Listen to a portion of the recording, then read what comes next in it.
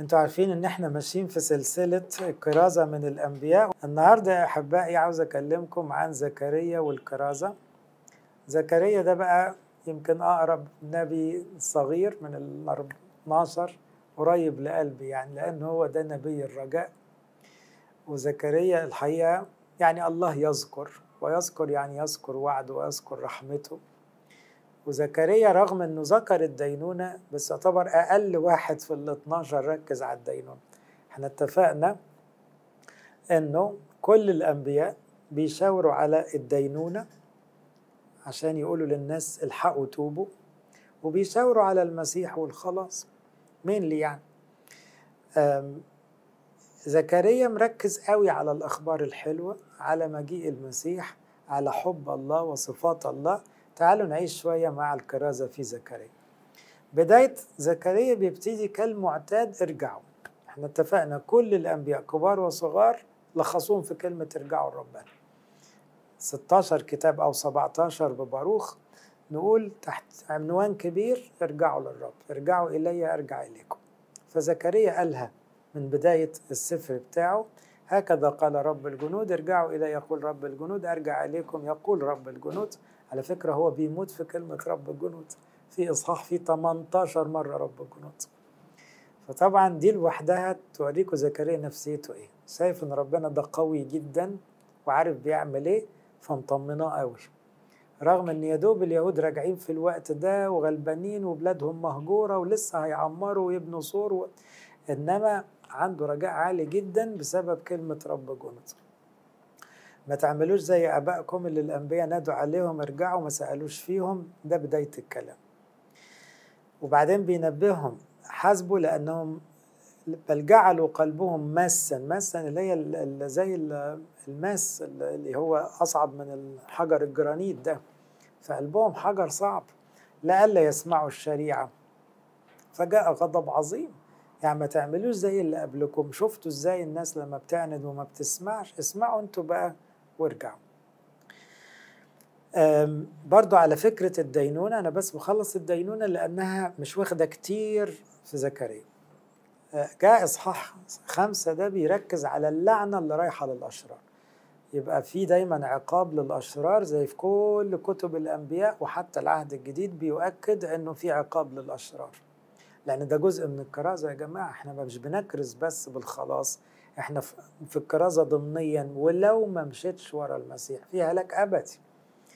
يبقى في إنذار، في تحذير كمان، ده جزء من روح الكرازة. مش بس بنقول المسيح حلو وربنا حلو تاخده أو ما تاخدوش، لا، لو ما خدتوش خدت على دماغك، لو ما خدتوش هلكت. فاحنا في الكرازة كمان مش بس بنقول للناس خدوا حاجة حلوة، بنقول لهم في مصيبة، هلاك أبدي لو ما مشيتوش في الحقيقة. هذه اللعنة الخارجة على وجه كل الأرض، كل سارق يباد من هنا بحسبها، كل حالف يباد من هناك بحسبها. الحرامية والحلافين الكذابين يعني هيبادوا باللعنة. يبتدي بقى يبان نبي الرجاء بالذات من طبعا من أول إصحاح في أخبار حلوة. فتلاقوا الجزء الثاني من الإصحاح الأولاني: أجاب ملاك الرب وقال يا رب الجنود إلى متى أنت لا ترحم أورشليم؟ شاف أورشليم يا عيني راجعين من السبي بقى، فأورشليم بقى الخراب اللي سابوه الجماعة بتوع بابل، وتعبانة قوي أورشليم. إلى متى لا ترحم أورشليم التي غضبت عليها هذه 70 سنة؟ ما قعدوا في السبي 70 سنة ويدوب راجعين. زكريا بيتكلم بعد رجوع اسماعيل. زكريا واحد من اللي رجعوا من السبي، يقال إنه رجع كطفل يعني، أو يعني كشاب صغير. فأجاب الرب الملاك الذي كلمني بكلام طيب وكلام تعزية. يعني زي وشوشه وقال له كلام حلو، ما قالناش بالظبط إيه الكلام الحلو، بس ده اللي هنسمعه بقية الإصحاحات. بس من أول إصحاح كلام طيب وكلام تعزية. فقال لي الملاك اللي كلمني نادي نادي قول رب الجنود غرت على أورشليم وعلى صهيون غير عظيمة. يعني روح نادي وطمن الناس، قول لهم ربنا بيحبكم قوي وغير عليكم، فالأخبار كلها تبقى حلوة. تبان الأخبار الحلوة بقى من إصحاح 2. وهنا تاني بقول زكريا ينفع كارث جدا. ليه؟ لأنه دايما عنده أخبار جميلة قوي بيقدمها. فبيقول شاف واحد عمال شاف رؤية، زكريا شاف رؤى كتير. فواحد عمال يمطر كده يقيس أورشليم، فقال له بتعمل ايه؟ قال له بمطر. قال له تمطر ايه؟ دي ملهاش آخر. أورشليم الجديدة دي مش هتعرف تقيسها من كتر اتساعها. بصوا الكلام بقى عن كنيسة العهد الجديد. كنيسة العهد الجديد مليارات بشر، ما عدد كل الأمم داخلين، فاحنا عندنا أخبار حلوة. فبيقول له أنت رايح فين؟ قال له لأقيس أورشليم، أشوف عرضها من طولها. قال له خرج ملاك آخر وقال له اجري وكلم الغلام، قل له كالأعراء without walls، يعني عارفين الحاجة اللي ملهاش حيطان دي بيسموها الأعراء، يعني مش هتعرف تعمل لها سور من كتر ما هي واسعة. تسكن أورشليم من كثرة الناس والبهايم، أنا يقول الرب أكون ليها سور نار من حواليها ومجد في وسطها. هي مش محتاجة سور، أنا هكون السور. وطبعا مفيش دلع في الكتاب أحلى من كده، إن ربنا يقول أنا اللي هصور حوالين شعبي، هعمل إيديا كده. مش لازم تبنوا سور، لأنه مش هتقدروا مع أرض واسعة تبنوا السور. طبعا ده ضمنيا معناه انتشار الإيمان بشكل غير مسبوق، لأن اليهود كانوا دايما تكتل بسيط جدا. يعني تعداد اليهود وسط العالم القديم ما يجيبش 1/50، 1/100. المسيحية في أول قرنين 3 وصلت تقريبا إلى نص العالم، فواضح أن الانتشار كان مختلف. زكريا 2 يقول لنا كمان إيه؟ ترنمي وافرحي يا بنت صهيون، ها أنا آتي وأسكن في وسطك. ما تبشر حد تقول له ربنا يقعد في بيتك ويدخل قلبك وتبقى معاه وهو يبقى معاك على طول. يتصل كثيرة بالرب في ذلك اليوم. دي حتتنا بقى ككرازة. إذا زكريا شايف إن كتيرة هتتصل بربنا. ده كان كلام ما يدخلش دماغ اليهود خالص. كتيرة، هو وأشعياء بالذات كان كلامهم ينرفز اليهود، لأنه عمالين يقولوا الأمم الأمم الأمم. طب ما الأمم دول ملعونين بالنسبة لليهود. لا، في العهد الجديد هم دول شعب الله. ويكونون لي شعبا. بس النبوة دقيقة زيادة، إن الأمم الكتار دول هيبقوا لي أنا شعب. فأسكن في وسطك فتعلمين رب الجنود أرسلني إليك. الرب يرث يهوذا نصيبه في الأرض، اختار أورشليم. اسكتوا يا كل البشر قدام الرب. فاكرين صفانيا اللي قال اسكتوا برضه؟ لأنه استيقظ من مسكن قدسه. يعني ربنا صحلنا بقى، ربنا جاي بنفسه واستيقظ. دي إشارة دايما للقيامة. والبشر يسكتوا ليه؟ لأنه خلاص هو اللي جاي يخلصنا بقوته. من الأمور الجميلة قوي في سفر زكريا ككرازة بالذات أو عهد جديد، أنه بيشاور على نعمة الكهنوت في العهد الجديد، ممثلة في شخصية اسمه يهوشع. في وقت زكريا في 4 شخصيات مشهورين: زكريا وحجاي أنبياء، زربابل هو الوالي، راجل صاحب النهضة حبيب جرجس يعني، ويهوشع هو الكاهن الفاضل التقي وسط كهنة كتير ما كانوش كويسين. ال4 دول عملوا فرق ضخم بعد زمن أرميا ودانيال وحزقيال والسبي وكذا. كان يهوشع في الرؤية شاف يهوشع ده كاهن بقى لابسا ثيابا قذرة واقفا قدام الملاك. ما هو كاهن يا عيني إنسان غلاط. أجاب وكلم الواقفين قدامه، انزعوا عنه الثياب القذرة، وقال له انظر أذهبت عنك اسمك ألبسك ثيابا مزخرفة. فقلت ليضع على رأسه عمامة طاهرة، فوضع على رأسه العمامة الطاهرة. هنا أنا هنظف هدومك وألبسك لبس جديد. إذن في كهنوت جديد وفي نعمة جاية من ربنا. ربنا نفسه قال لهم قلعوا اللبس ده ولبسوا اللبس ده. والعمامة الطاهرة معناها في مجد جديد، في كرامة زي الطيلسانة أو تاج الملوك اللي بنلبسه، لأنه ده كهنوت ملوكي. وألبسوه ثيابا وملاك الرب واقف، يعني المسيح واقف وهم بيظبطوه كده وبيجهزوه. فده إشارة إلى النعمة الجديدة بتاعت الكهنوت.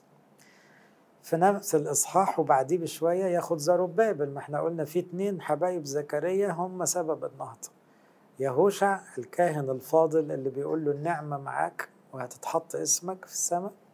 زربابل لقى مشاكل ضخمة قدامه، فابتدى برضو زكريا كان يسأل الملاك ده ايه ده ايه ده ايه، ما هو مش فاهم حاجة.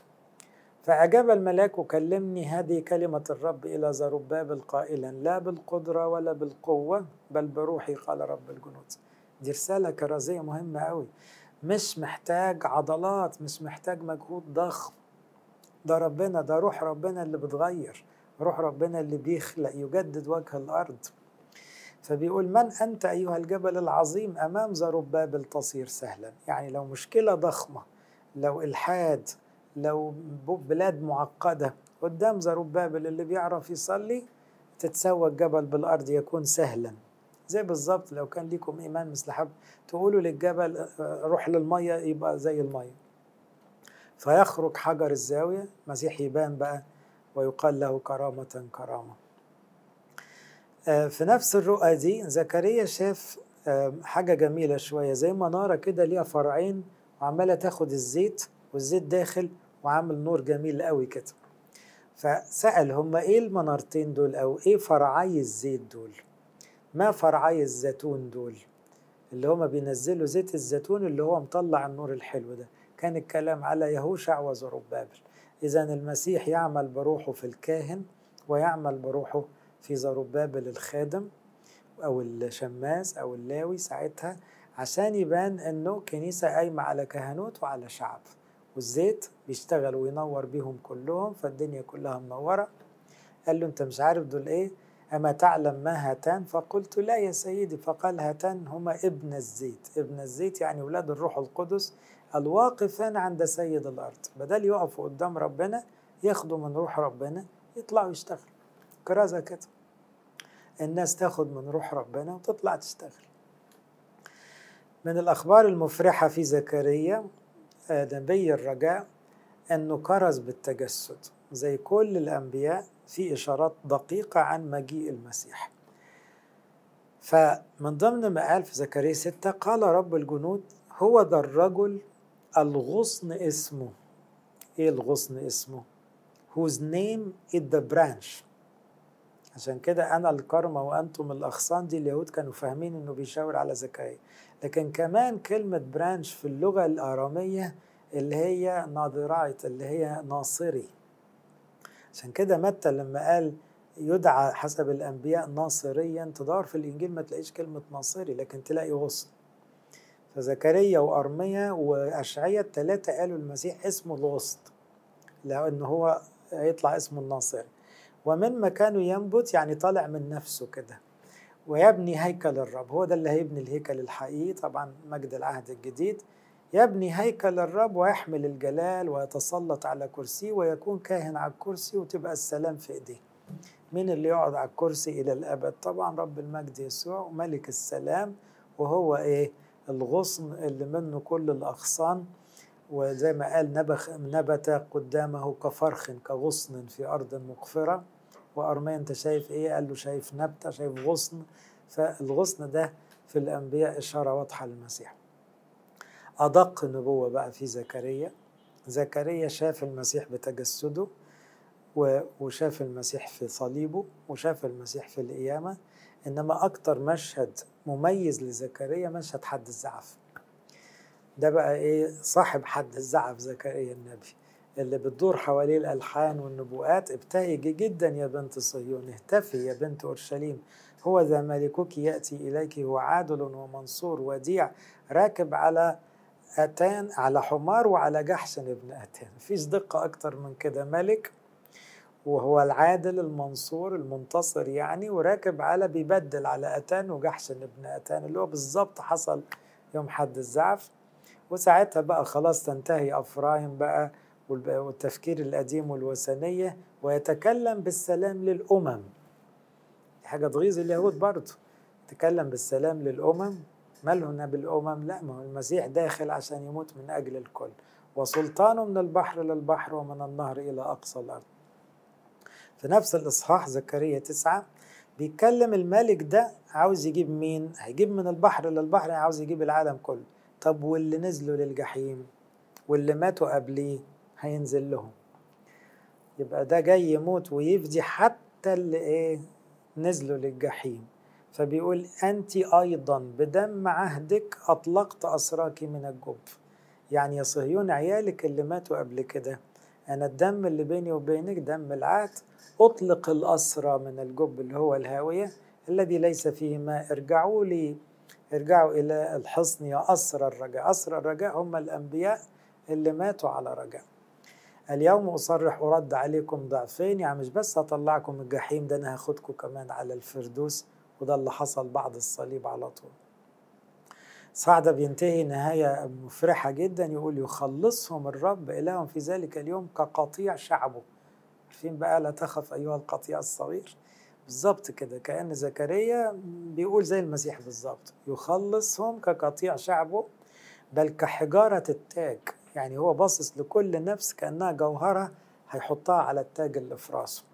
ما أجوده وما أجمله، الحنطة والمسطار. إيه ده بقى؟ إفخارستية على طول. الحنطة تنمي الفتيان، والمسطار اللي هو الخمر العذارة، يعني المكرسين مستمتعين بياكلوا جسده ويشربوا من دمه.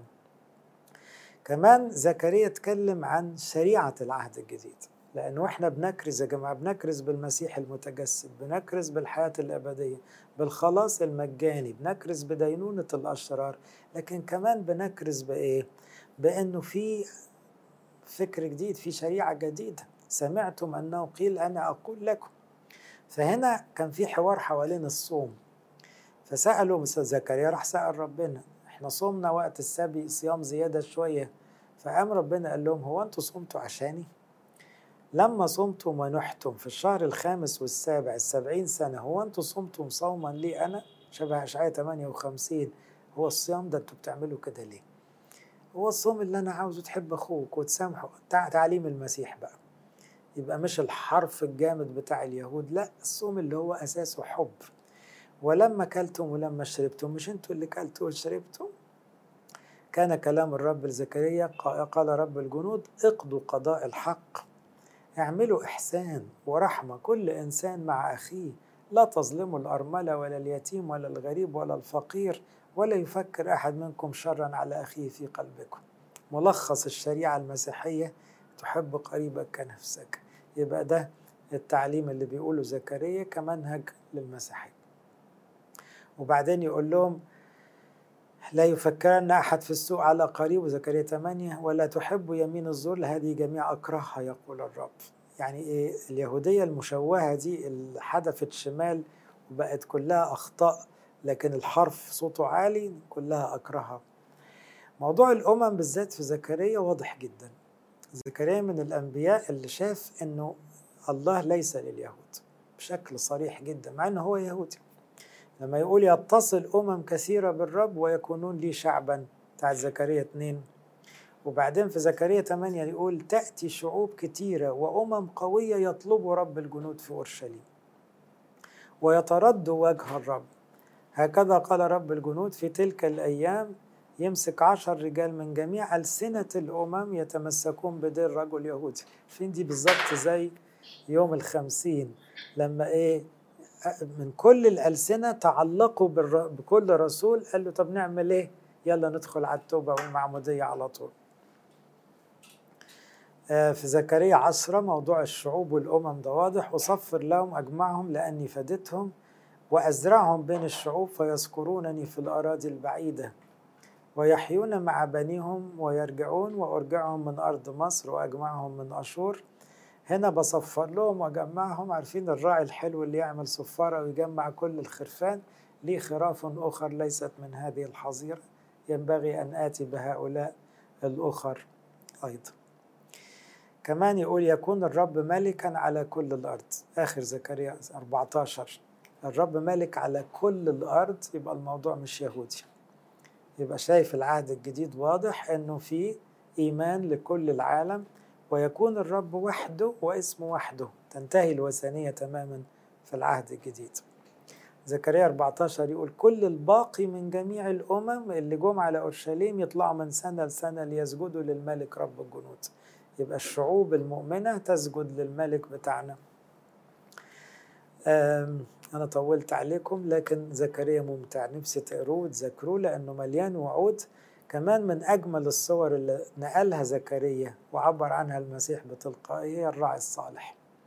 زي ما أرميا اتكلم عن الراعي الصالح، حزقيال اتكلم، أشعياء شاور شوية، زكريا واخد حقه مع الراعي الصالح. فبيقول هكذا قال رب الجنود بعد المجد، بس التعبير، أرسلني إلى الأمم. He sent me after glory to the nations. ده انت كده بقيت معانا بقى، يعني بعد الصليب والقيامة يلا اطلعوا على الأمم، اذهبوا واكرزوا للعالم أجمع. ايه الدقة دي؟ الذين سلبوكم لأن اللي يمسكم يمس حدقة عينه، هانذا أحرك يدي عليهم فيكونون سلبا لعبيدهم فتعلمون أن رب الجنود أرسلني. يعني ولاد اللي يمسهم ده أنا ما ارحمهمش.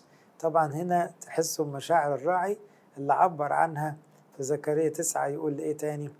يقول يخلصهم الرب إلههم في ذلك اليوم كقطيع شعبه، يعني كراعي يرعى قطيعه بذراعه يجمع الحملان وفي حضنه يحملها ويقود المرضعات. أشعياء شافها كده، هنا زكريا شايفها يخلصهم كقطيع شعبه، رب الجنود يحامي عنهم.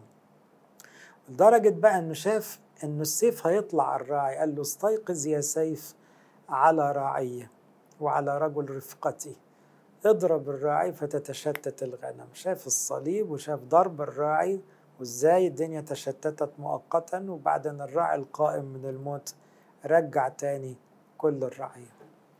كرازة بالصليب وأحداثه دقيقة جدا في زكريا. زكريا هو صاحب 30 فضة والفخاري بتوع يوم الجمعة الكبيرة. إن حسن في أعينكم أعطوني أجرتي. هو تخيل حوار جميل قوي بين المسيح كراعي صالح والشعب اليهودي. قال لهم أنا بقالي 1500 سنة برعاكم من خلال إبراهيم قبل 1500 وموسى وداود، وانتم مش عاجبكم شغلي، ادوني حقي بقى عشان أنا إيه خلاص كده مش هشتغل معاكم. فادوا له حقه إيه 30 فض. فهمتوا الحكاية ماشية إزاي؟ فقال لهم إن حسن في أعينكم أعطوني أجرتي وإلا فامتنعوا، إحنا كده كده خلاص هنفض الشغلة دي. فوزنوا أجرتي 30 من الفضة، فقال لي الرب القيها في حقل الفخار.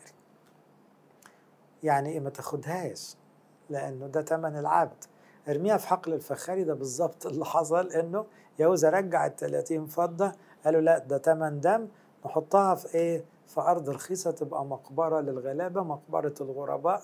حصل بالظبط، وكان زكريا بيسجل قبلها بأكتر من 400 سنة. الثمن الكريم الذي سمنوني به. فأخذت 30 فضة وألقيتها في الفخار في بيت الرب.